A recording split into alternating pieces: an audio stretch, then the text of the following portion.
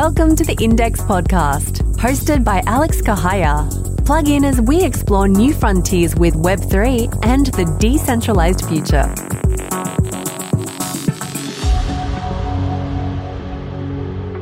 Hey everyone, and welcome to The Index, a podcast where we interview the people building the next wave of the internet, Web3, brought to you by The Graft. I'm your host, Alex Kehaya, and today we are speaking with Josh Rosenthal. Josh has a PhD in late medieval, early modern European history and received a Fulbright scholarship to the Sorbonne Institute in Advanced Studies, which is a think tank mixing culture, history, and technology. Josh is now a partner at Event Cataclysmic Capital, which supports early stage founders targeting cataclysmic impact. He's also co-creator of the Longtail Building, a historic bourbon bar and horse racing dive, which we should definitely talk about. Josh, I'm super excited to have you on the show today, specifically because of how you tie history, what's happened in the past to what's happening today and the kind of revolution that we're seeing in crypto. Yeah, just thanks so much for being here. No, thanks for having me. I've been looking forward to this conversation. I've been a huge fan of what you've done with White Rabbit and know Jake and Reneal and loved their podcasts and thought the interviews were excellent. So very excited to be here. Cool. So why don't you start out with tell us about yourself, what's your background, how'd you get to do what you're doing today, and we can kind of go from there. Sure. And there may be some ways to tie some lines into what we're going to talk about. So background is, PhD, Fulbright, and the Sorbonne has this interdisciplinary think tank where you're sitting down and I'm doing history, sitting next to certain scientists doing, quantum theory and anthropologists. And I was an archival historian, which literally meant I wore a very nice suit and had letters of introduction to super privileged, documentary repositories. And I would go in and read manuscripts and early printed materials in different languages. And so it was really a question of access. How would I get access to the sources? And then I tried to figure out how these communities organize. How do they communicate? How do they create value? How do they cooperate? And I was really focused on this adoption and impact of decentralized tech.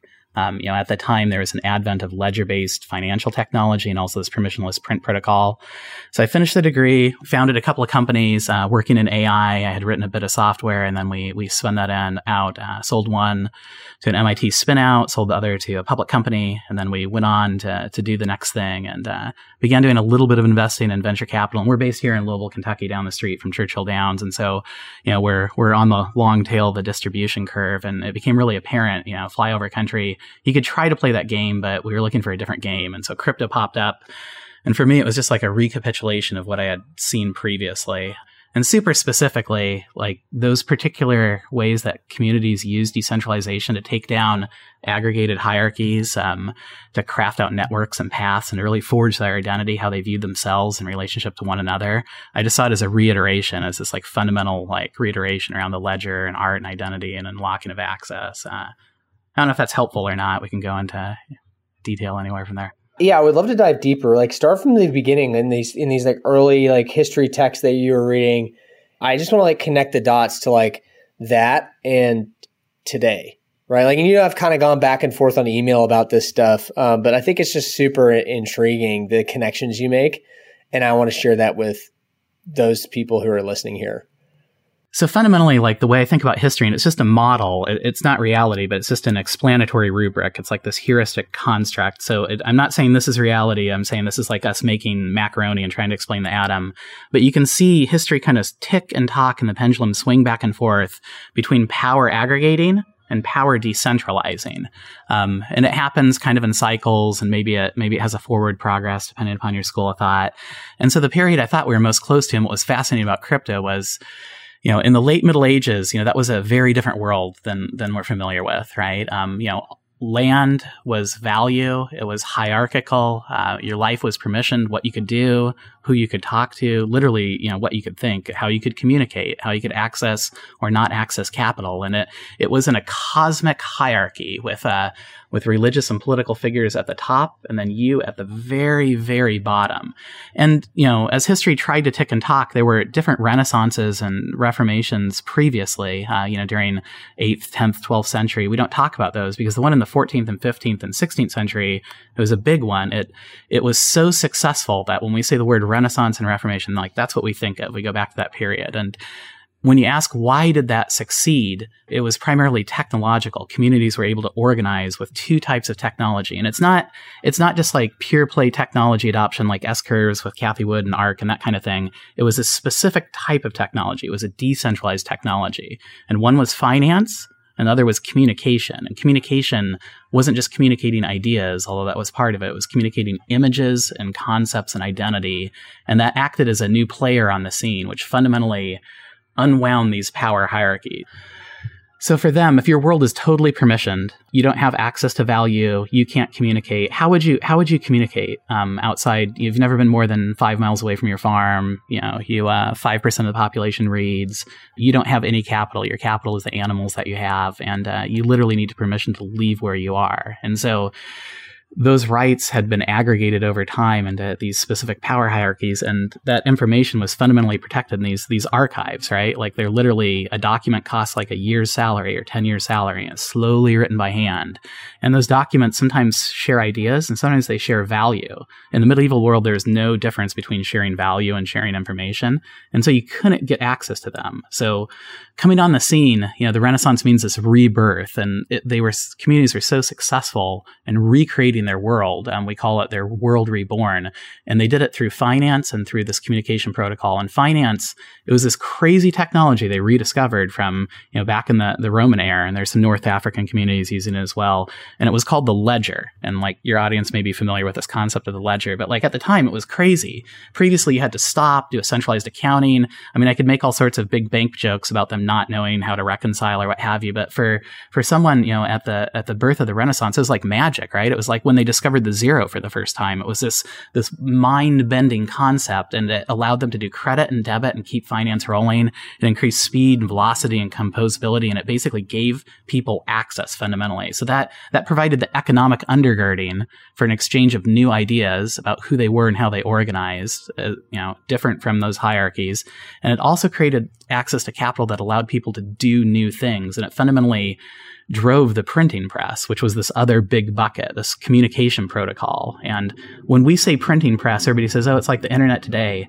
I don't think so. I think the printing press is literally like Web3 specifically. I don't think we've seen the internet yet. I think future historians will look back and see crypto subsuming not only finance, but communication. And so the printing press was crazy.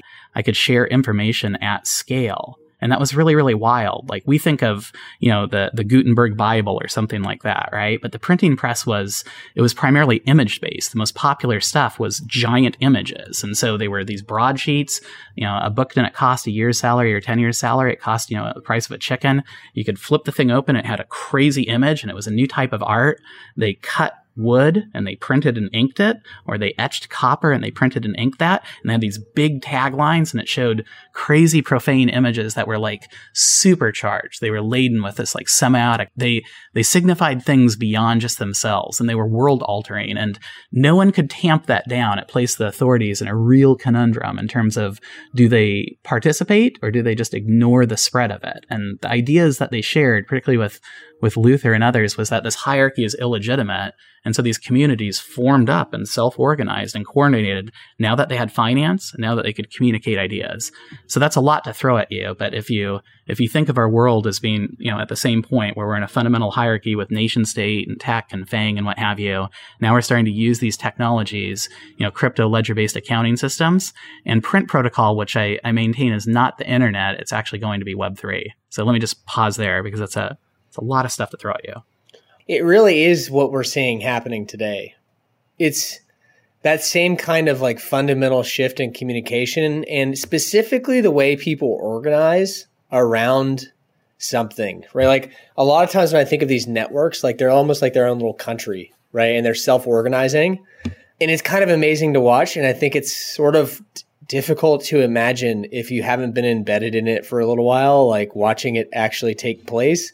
And the reason I say they're like little countries is because they have like billions, $50 billion market caps, right? Like there's like real, and then within there, they're like little tribes and like other projects and communities. And you probably like this. So I took a course on permaculture with my wife this weekend. Okay, great. And it also kind of like seems like that too, because like, permaculture is like this really holistic way of looking at farming and organizing, but it's not just like farming, it's actually like organizing a life and a community. Crypto kind of like these economic incentives that are built into protocols are what govern and like sort of direct what's manifesting in the community organization.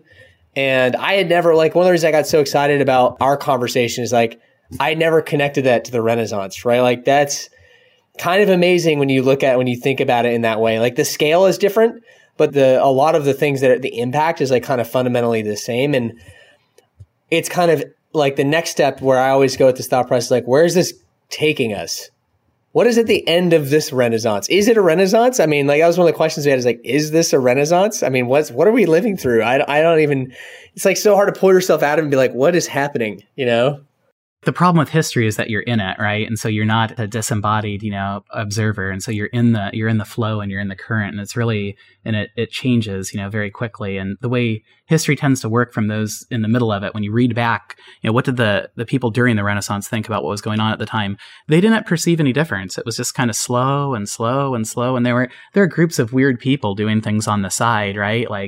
But they didn't think too much of it until bam, when all of a sudden it changes. And like, in terms of it being different in scale of impact, you could read what I'm saying as just being tyranny, prisoner of the moment and like tyranny of the urgent, but I don't think it's the case. I actually think this Renaissance is going to be bigger than the last one, which sounds completely crazy. Like usually you hear this word Renaissance, people talk about the NFT Renaissance because there's a lot of art, now we can pay for it. That's true. That's great. That's awesome. Or they talk about, kind of S-curve tack like in the 19th century with automobile and why, and that's true, fine.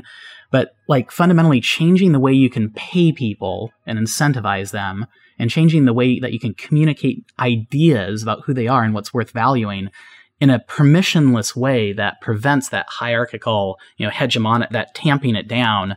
That's why the last Renaissance succeeded, because they had decentralized technology. And so we look back, and you and I, you haven't heard of these previous Renaissances or previous Reformations. You have no idea, because the one in the 14th through 16th century was so big it eclipsed it. I literally think that's what's going to happen, where future historians are going to look back, and when they say Renaissance, they're going to think now. They're not going to think of the 14th century. 14th century is going to dwindle into the 10th century. And part of it is something you said, like this idea of like nation, right? And it kind of takes you into the second part of your question. So in the Middle Ages, like you had a hierarchical, you had a hard, fast, cathedral was the image, not just in terms of architecture, but in terms of like cosmology, how they thought about their world, top down, dictation. It'd be like iOS would be your operating system, right? And now it's bottom up. And so what happened was the tech allowed the communities to organize, but so what? So what do you care? Well, if you can pay people and incentivize their behavior directly, not as products, but as co-owners and participants and leaders where they can craft the movement, and then you can communicate those ideas virally without a kill switch. And that's literally what I mean, right? Like we're not going to have another Arab Spring in the same sense that they know how to cut that cable, like Web3, permaweb, Arweave, graph, like that literally is, when you're thinking about communicating, decentralized bits of information or bits of information that store value, it was always finance first and then information, then economics, and then identity. And so this is kind of following a historical curve and a path. And these communities unwound that identity. Everybody thought of themselves as good Roman Catholics and citizens of the Holy Roman Empire. And then all of a sudden it split, it fractured, it fragmented, it exploded into all of these different groups all over the place. And you had a period as it swung back into chaos, right? There were definitely, most of my research was in wars of religion. And, that sounds bad, and it is, but there's very little military violence in a meaningful way. Like if you're a state and you have to turn violent to your own population, you've kind of already lost the game. Like we're much better now at tools of statecraft to be able to enforce hegemony. Like I don't want my population revolting. I don't want them thinking about that. I actually want them identifying with me. I never want it to enter their head. And so that's what happened essentially as things swung back.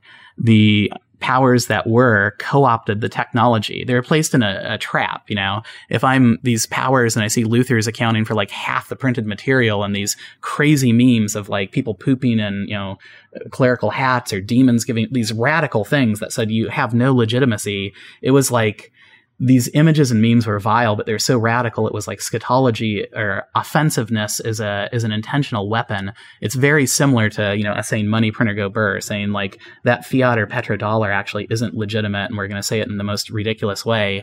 So after that unwound, those powers actually co-opted that technology, and they did so pretty effectively. It was a couple hundred years. And as they co-opted it, Originally they said, do we want to exchange in these polemical wars? Do we want to print back and forth? If we do so, we legitimize the competition. We're saying we're the only ones who have right to print. They tried to KYC people. The printers went off grid and they couldn't do it. So they dove in and they started printing, and then they got good at it. And the way they got good at it was through this idea of imagining a community. The battleground wasn't military. It wasn't martial during the wars of religion. It wasn't regulation. It wasn't political. It was for identity, which is like trumps everything. If I can control who I am, then I control what I value paying for things and how I communicate. So once the medieval hierarchy dissolved, there's a period of chaos, and then it reconstituted, and the powers did so by introducing this crazy concept called the nation and the state and your tribe therein. Before that, out of the wars of religion, you have the first religious liberties, the Edict of Nantes. They grant you these religious liberties, and you have multiple parties doing all sorts of things, coexisting. And then as they start building the state, they revoke those. And that's, we know about the Pilgrims and the Puritans, but there's all sorts of stories. We don't talk about Huguenots going down to Brazil and what have you. And so they introduced this concept. They said, hey, Alex, you don't know this. You thought you were just part of a family or a network, or lived in this region, but you're actually part of a nation. And he said, oh, hey, what's that? What's a nation? They said, no, a nation is fundamentally who you are. And you're not just part of a nation. Now that I have you on board with this abstract idea, you're part of a specific nation. And now you're an Englishman, you're a Frenchman, you're a German, and you hate the other guys. And like that control was incredibly powerful. And this all sounds like psychobabble. I get it. It's esoteric. What's this guy blathering about? But they enforced it with contracts, and they enforced it with finance, and they enforced it with communication protocols. You could say certain words, not say other words. Those had access to the protocol. And so if you take a step back, when you say, hey, it seems like crypto's a nation, I'd say damn right it is. And it's not just saying, hey, crypto nation hashtag. Literally, some of the political theorists talk about this in terms of imagined communities, right? Like Benedict Anderson.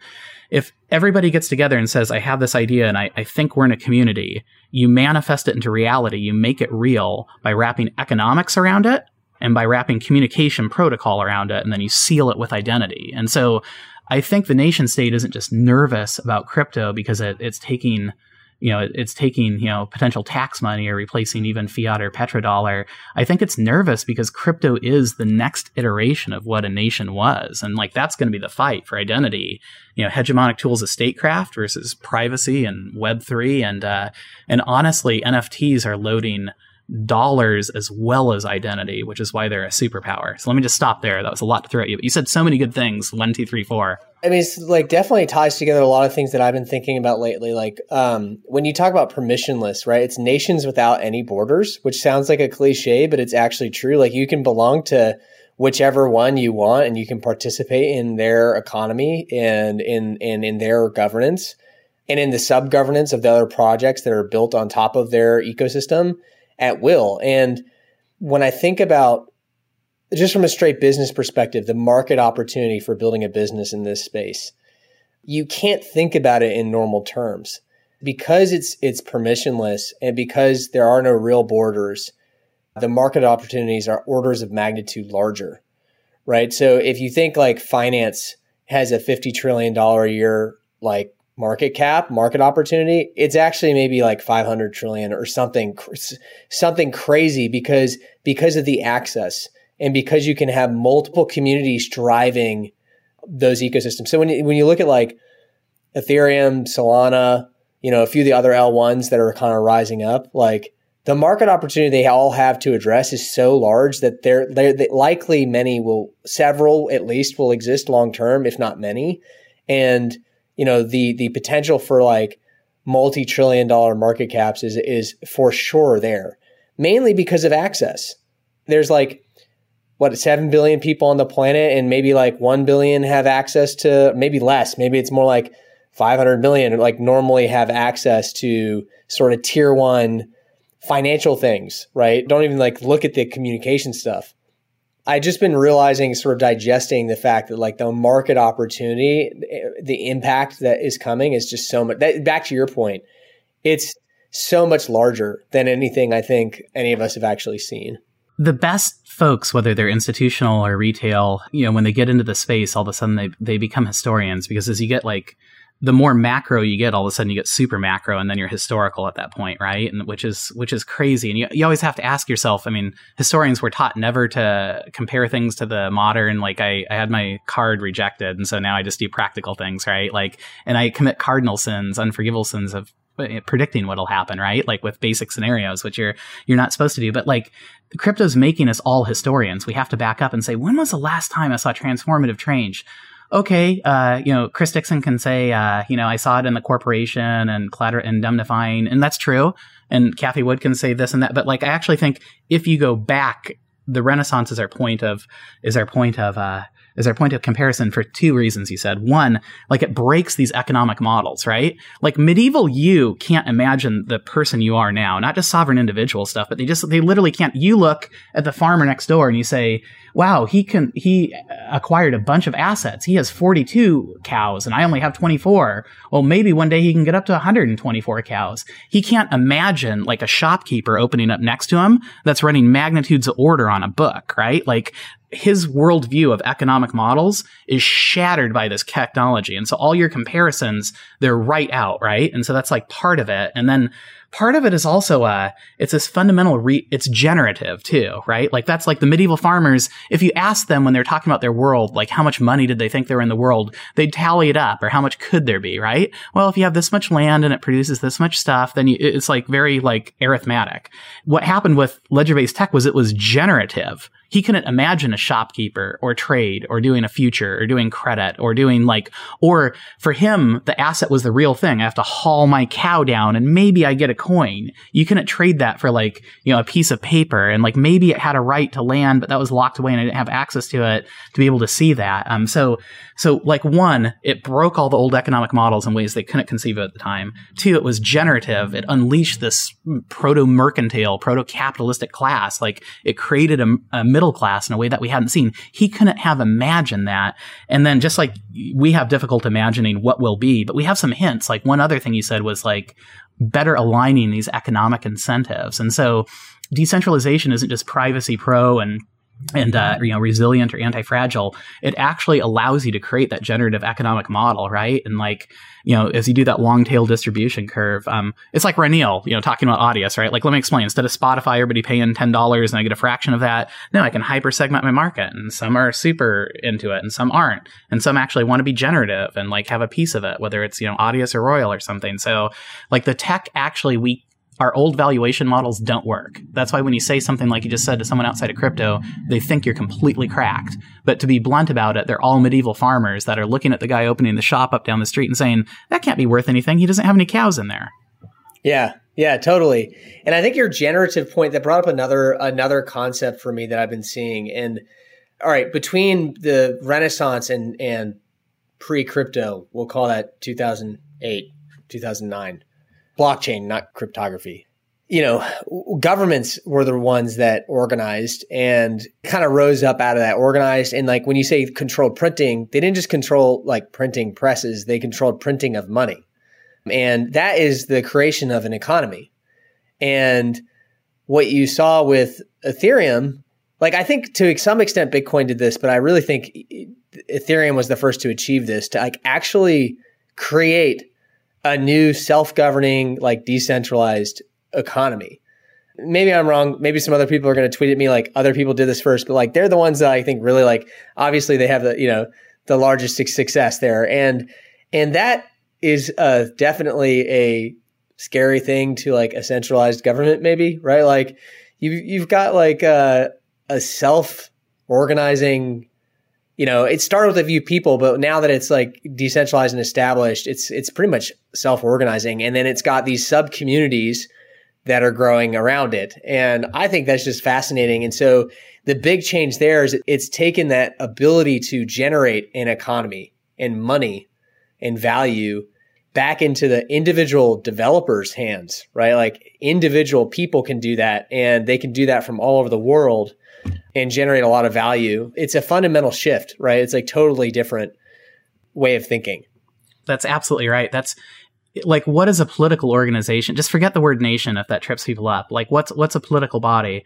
Well, it's a group that organizes into roles to accomplish goals in alignment with their value, and does so usually through some technological coordination. And they want to express information so they can follow and participate, deliberate, develop conviction, and they want to express value to be able to align incentives and make it worthwhile. And if I told you about something like that, you would say it's a country. If I didn't say the word crypto, you would say that is absolutely a country. If I said, let me tell you about these people, and here's how they're going about it, and here's how they work, and here's how they organize, here's their flag, here's their symbol, it means this. It's not just a pretty unicorn or a pretty, triangle. It has this meaning behind it. And here's how they develop, referendums and vote. And by the way, it has this much at stake, behind it. And they're developing parallel economies. You'd either say that's a small country in South America, and that's literally even how we use these words are defined by world order, right? Where it's defined by like post-Bretton Woods. It's like, first world, us, second world, our enemies, and third world in between. And so like that same political structure, you can superimpose crypto on that. And that's likely how that shakes out. So the immediate question everybody asks is like, which country comes next? And like, I don't think that's the right question. In some sense, all of them will. And like the country itself will become crypto, which is, and you won't be an Englishman or a Frenchman. You'll be, Ether, blockchain. It might be Maxi. You might have dual citizenship and be polychain. And I think that's absolutely right. But that generative piece of it being decentralized is like, why does that work? Because you actually have greater autonomy. It's not just, I could always renounce my citizenship and I could always go somewhere else. I could always emigrate or immigrate. Like it was just layered and mediated, but those concepts were there. And my work was always at will in some sense here in the States. Sure, fine. Like that makes sense. But now I'm just seeing it like moved fully decentralized without that mediation. And so when that happens, things get super generative. At least historically, the more mediation you remove, the more generative it gets is kind of an axiom. I love the idea that you just brought up about like being able to travel between worlds and citizenship in a sense. Like it's a good point to touch on because for me, like, when I participate in a network, I typically hold that token and I use it in that network and I earn financially. I benefit from that in some way. And the more that I earn and the more I can create the more invested I get involved in that ecosystem. I mean, it's happened for me in the Solana ecosystem over the last 6 months or 7 months since I joined that ecosystem with Olaplex, right? Which is something that my team built off of the top of Metaplex, which is like a protocol for building decentralized NFT marketplaces. I do have a sense of belonging to that community. And I could easily, like anybody can easily like exit their asset or just like stop participating and hold that asset or whatever, and then do some work in some other space or multiple at the same time.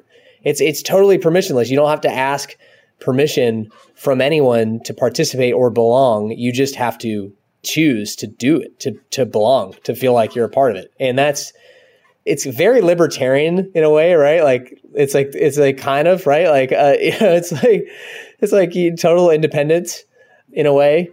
It's exciting. And I think like, again, if you're not participating in it, it's hard to actually understand, but it kind of snowballs, right? Like once you get involved, it kind of snowballs.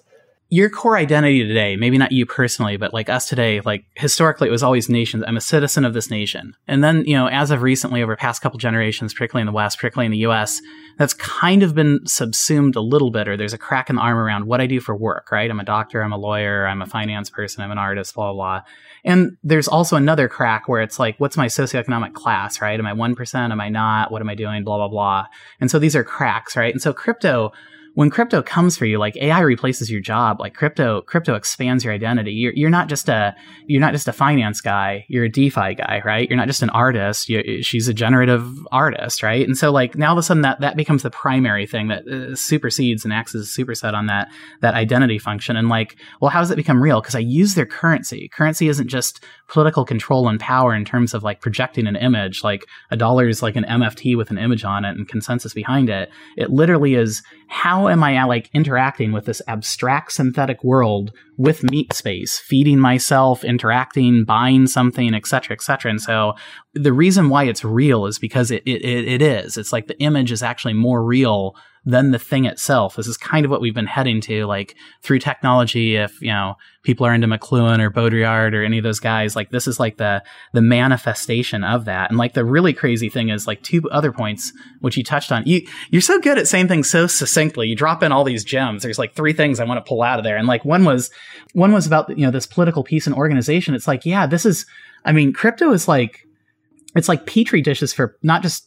finance protocols, but for political organizations powered by those finance protocols, right? So we can try this, like doing it on like Sims or SimCity or Civilizations. We can do it that way. And like the two crazy things, I think, back to your question of where I think it's going, like, so, and this I recognize sounds like sheer and utter madness. So this is just what I'm saying. If history rhymes and if you believe this whole thesis, at the last Renaissance, we unlocked this art. Art was actually technology. In the medieval world, it was flat and 2D and symbolic. Every time like new wealth is created, it expresses itself in technology that's endemic or baked into the nature of the tech.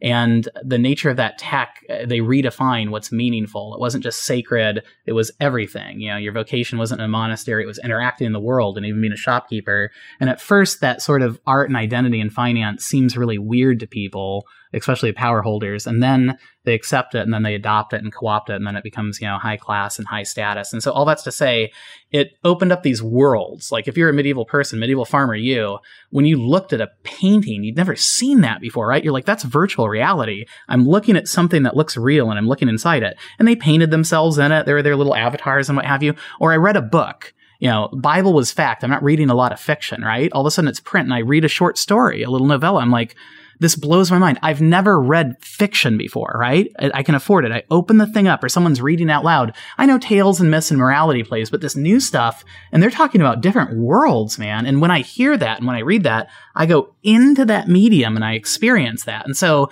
if you believe that's what happened last time, this art, expansive, tech baked in, financial superstructure and expanding these possible worlds, like that's kind of what we have happening with NFTs not just being pixelated pictures of cats, but as being digital rights for real world assets and experiences and digital world assets and experiences. And so I think that will literally allow us to not only expand citizenship into crypto and across crypto communities, having multiple citizenships, but actually acting. The thing that this Renaissance has that the last Renaissance didn't have was on-chain rights, right? Like when the nation state cracked down last time, I could get a manuscript, you couldn't get a manuscript. These on-chain rights like literally allow me to go to these virtual worlds. And so I might go into and spend currency with Bitcoin or Ether or Solana, but I also might like go into a different world and I might work in a metaverse and spend the fruits of it in the physical world, or I might work in the physical world and spend the fruits of it in the mental world, in the metaverse, which is like a very different way to think about how you organize communities and political ramifications. Let me just stop there because you said so many things. Yeah, and I'm starting to live this like every day. I'm already seeing it happen, even though I'm not. It's not like some VR thing, but like no. Oh. You're kind of like in a different space that where you're able to thrive. And have real rights over like the technologies and the platforms that are being made, because you have voting rights when you start like accumulating some of these assets. They actually give you some control over the ecosystem that you're participating in, or some ownership. Yeah, government tokens are like the petri dish for economic simulations. And you're right, like the metaverse doesn't come with goggle. Like maybe it does, but it's like that identity thing I'm talking about. Everybody's eyes glaze when I say that, but it's like, where do you see yourself? Where do you experience? Where do you exercise agency or sovereignty, right? Where do you yield? Where do you spend? Where do you communicate? Where do you share? And like when you go into that world, you're going into that virtual world or that metaverse. And you could argue, hey, we've had that in crypto, or we've had that in the internet for a while.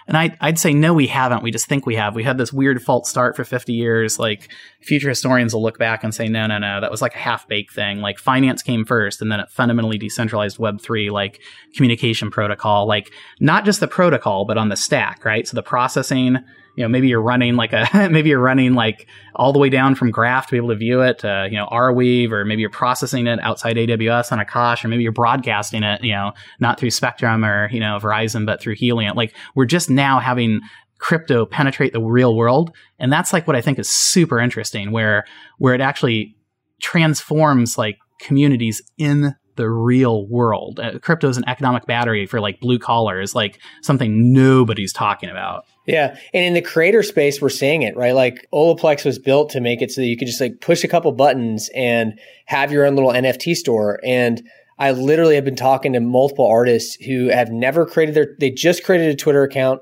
They're not technically savvy. They're not like people who've been in crypto for a long time. And they're saying to me, I am making a living now creating digital art.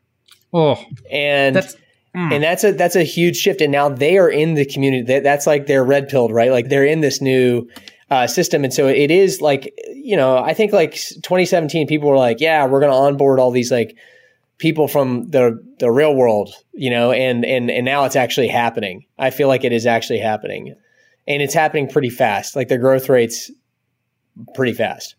No, I think that's like everything you're saying is like this.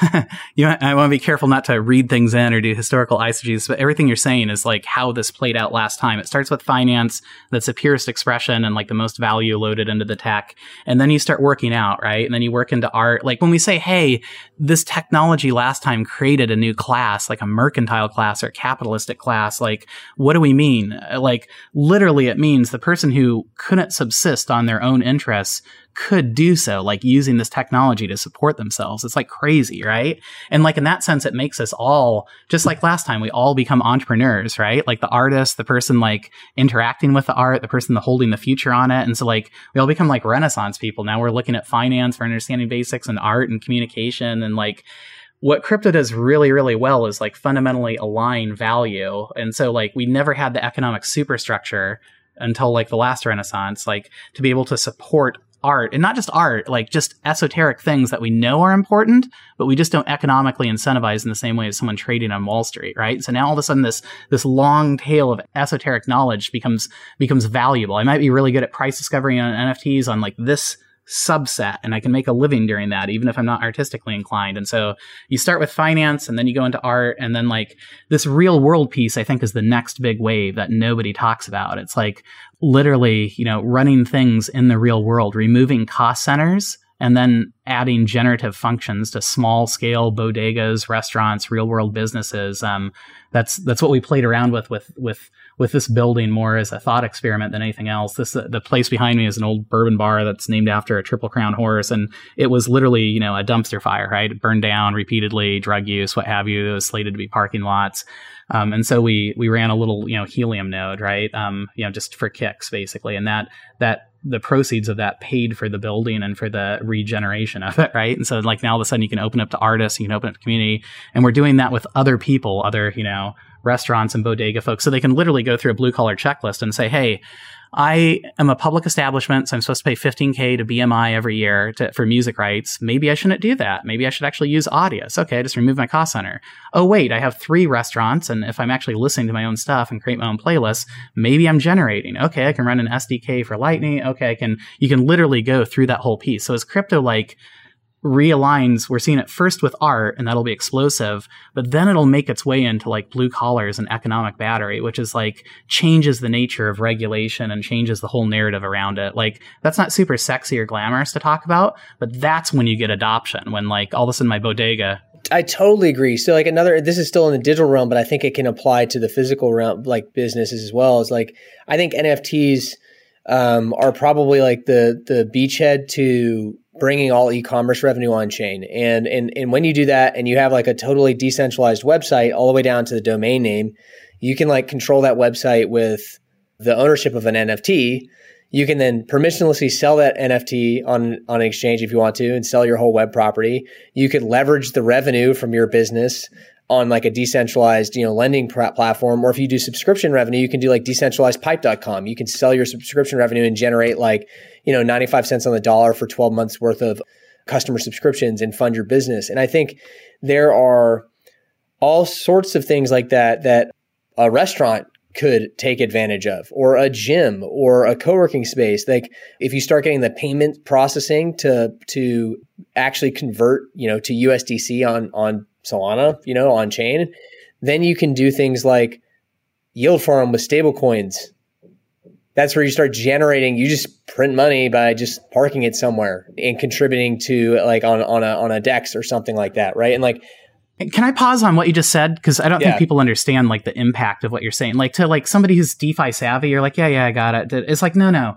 If you're doing a restaurant, like you're in like Kentucky, right? And like you're operating at 1% like profit, like maybe 1%, even that's transformative, right? Like that's like stunning in terms of your cash flow. You can hire cooks during a pandemic. You can keep paying your lease. You can keep their insurance going. It's just like that single digit margin, like on the banking. I don't think people understand like notion of like marginal growth, but like for small scale, that's unbelievable for folks, right? So it's like, no, and we'll see that as these NFTs expand, right? So it'll be, the first NFTs were like real estate, right? Oh, that's interesting. What does that mean? Okay. Like, what if I can use it for IP? I was lecturing at a fancy Ivy League college with a PhD, MD, double material science, blah, blah. And, there's a big pharma company that has, a lab in there, right? And she basically says, hey, her students were asking about social tokens, but she was saying, hey, I saw that this DAO bought a bunch of IP around an NFT. Like, is that independent? And so, like, all of a sudden, when you start thinking about NFTs that way, it gets ridiculous. And like, not to sound completely cracked, but I guess I'm already over that bridge. Like, so these small businesses, like adding on this blue collar crypto playbook, like, yeah, it's fundamentally transformative. Not in a way like, oh, I earned 5% more. No, it literally keeps them in business, right? Like, if you look at the curve and the turnover.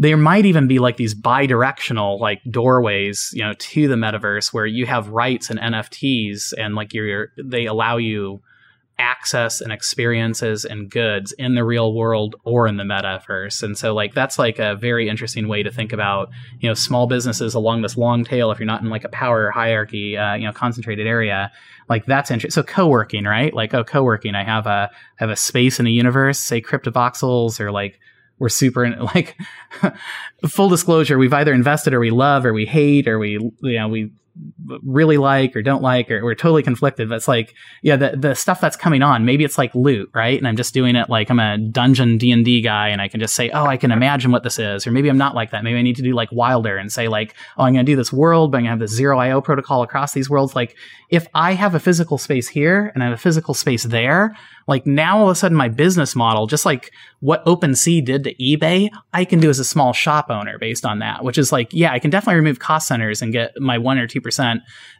10%, which is crazy for me. But so too can I change my denominator, which is like radical, right?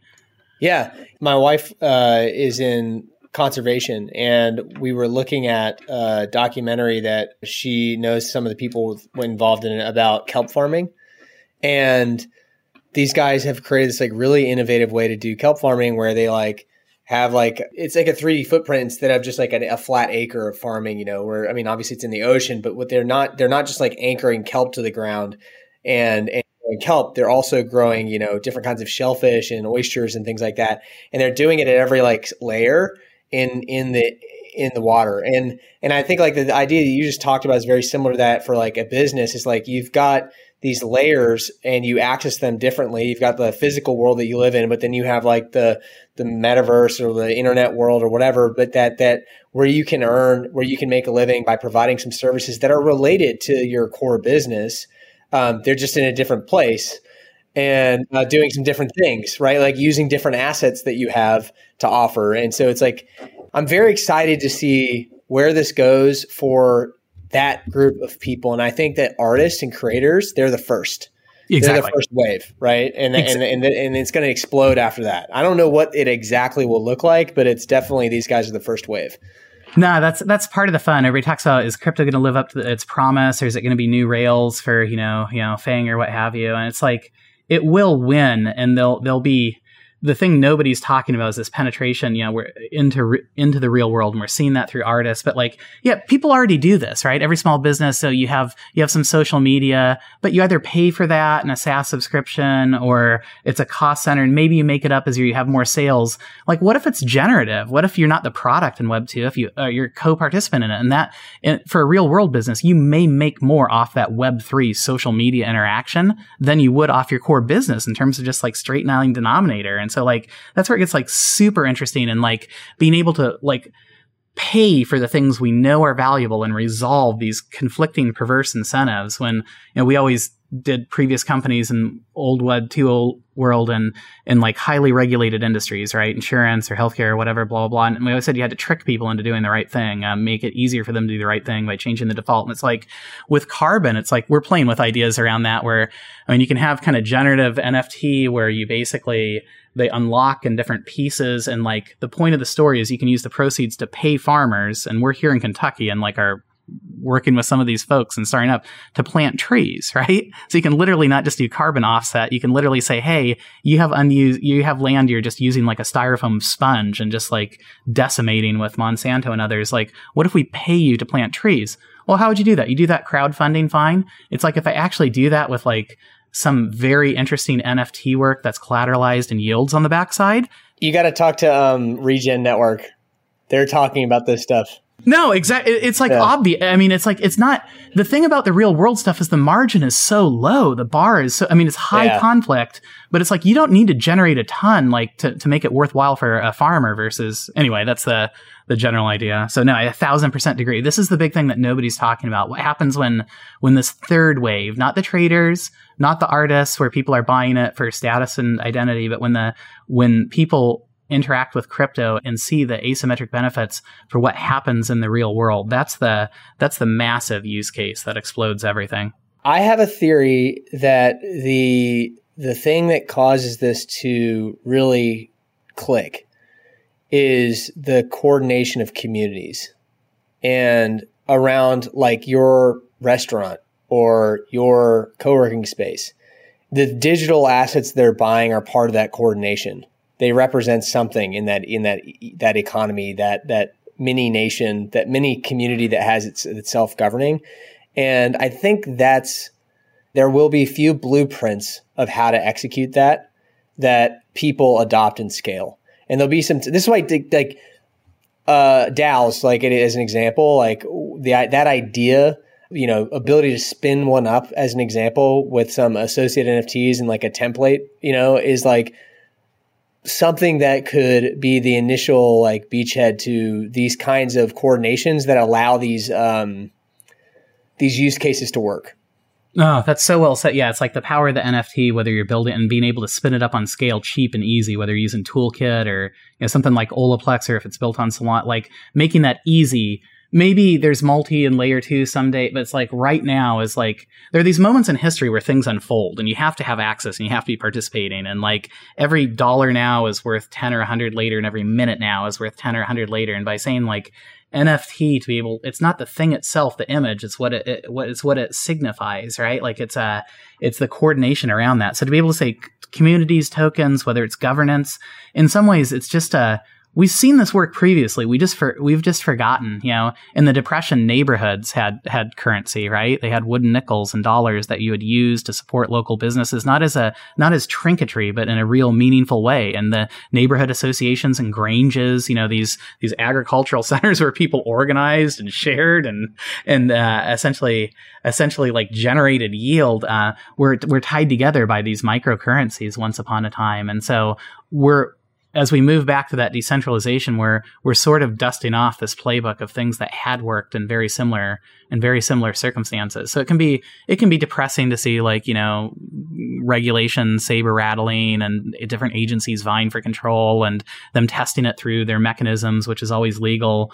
But that's actually like something that should make you fundamentally bullish not because you think your coin's going to pump, but because you think we as communities can organize using this tech to accomplish like our shared goals, which don't have to be hegemonic, which can be different, like along this long tail, kelp farming, tree planting, you know, whatever we think is worthwhile. And we actually have the funds now to support different types of creation, to support different types of social experiments, like not as a handout, but generative, which is like, honestly, it's freaking mind blowing, right? Like most times in history, people don't realize that they're going through a change. And like, we actually get to like watch this and we get to understand it. And we get to participate in it and maybe help shape and craft the outcome. And like, that's why it's like damning that historians aren't out there saying, hey guys, like, let's think through unintended consequences. And we hear about opportunity, but let's talk about responsibility and all these themes that you and I are talking about. So like, I just want to personally say, like, kudos to you for like having the conversation as part of this. I think it's like